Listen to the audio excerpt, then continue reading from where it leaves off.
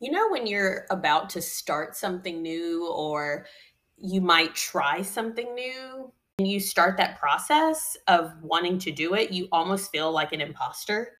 Does anyone else have that imposter syndrome? Oh my goodness, I've had imposter syndrome probably through so many stages of my life right now that it just feels as if there's this weird film over me, this strange cloak, I guess you can call it that. It's a cloak. It's not a cloak of invisibility. I wish it was. But it feels as if there's this cloak that I'm sporting around, indicating, oh, this is what I'm doing, but it's not who I am because this cloak is hiding. I'm being protected by the cloak of some kind. And I get that when I try new things realm and going to competitions with very established coaches and established gyms that even I looked up to. And to think I could stand on the floor with another person's level of expertise and we're on the same stage or at the same meet, for example, I felt like such an imposter, as if I should not be here. These people are so much better than me.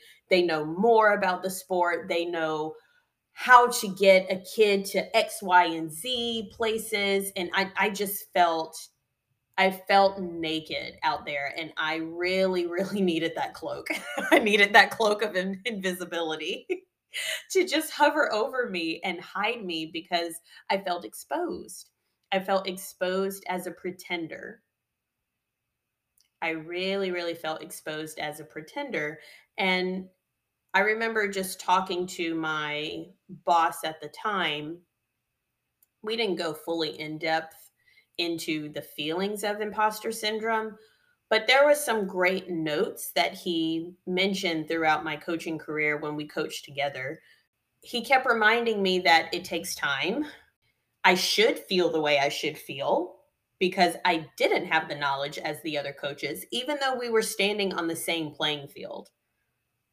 It's like a amateur football player standing on the field in an NFL arena. Even though play the same sport, one should be better because the other one, if we're comparing an NFL player to an amateur, they might stand on the same field, but their level of expertise and experience is vastly different. And it should be like that. And I think in a weird way, imposter syndrome might be a version of protection to us. It might be a way to remind us that we're not where we want to be yet. Therefore, we have to keep pushing. Because if we stop putting pressure and pushing ourselves, then we're going to just continue to circle the drain in a very shallow way, thinking that we're better than we're not.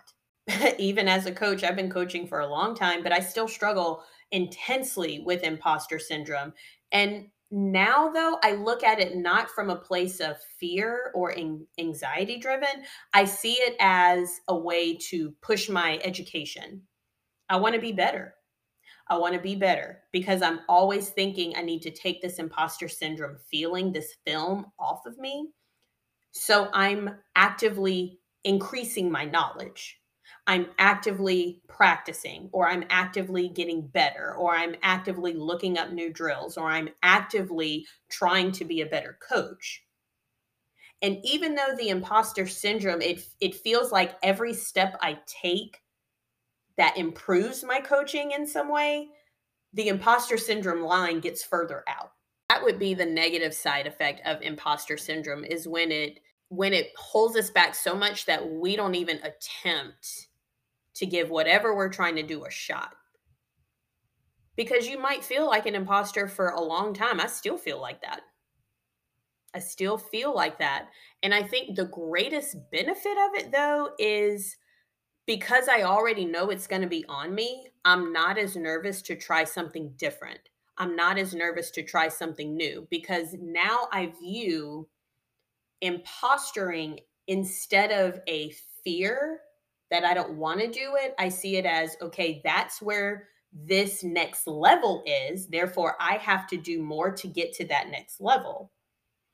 Or I have to learn more to get to that next level. Or I have to gain my knowledge. I have to get more experience to get to that next level. So it's a constant push. It's like someone's behind you with their hands on your upper back, around your shoulders, and they're just constantly pushing you. They're not thrusting you. And that might be why sometimes imposter syndrome feels scary to a lot of people, because we feel as if we're thrusted into this new realm of what we're trying to figure out, this new thing, this new domain. We're just thrust into it, and now, whoa, what do we do? Let's run, right? Or let's turn around and go the other way because we're nervous, instead of a constant gentle pressure of a push.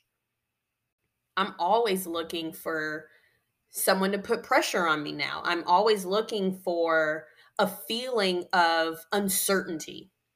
And I think that's what I like now about having this film of imposter syndrome. There's this uncertainty around it.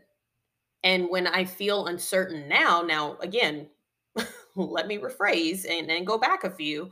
At one point, when I felt uncertainty in my life, oh, it was, that's a danger. That's dangerous. Like, think caution tape. Danger, danger, run. But now that I've formed a relationship with these feelings, I'm okay with poking my nose around different places, feeling a little bit insecure and uncertain about these new things I'm trying. But every time I choose to try it, even though I feel like an imposter, even though I feel as if I'm not good enough, I might feel that, but I'm still willing to get better at it because I think maybe this film will get washed off. So it's weird. It's a weird balance that we have to have. I like how it sometimes feels of being an imposter in a domain that I don't know a lot about, because it actively is forcing me to get better.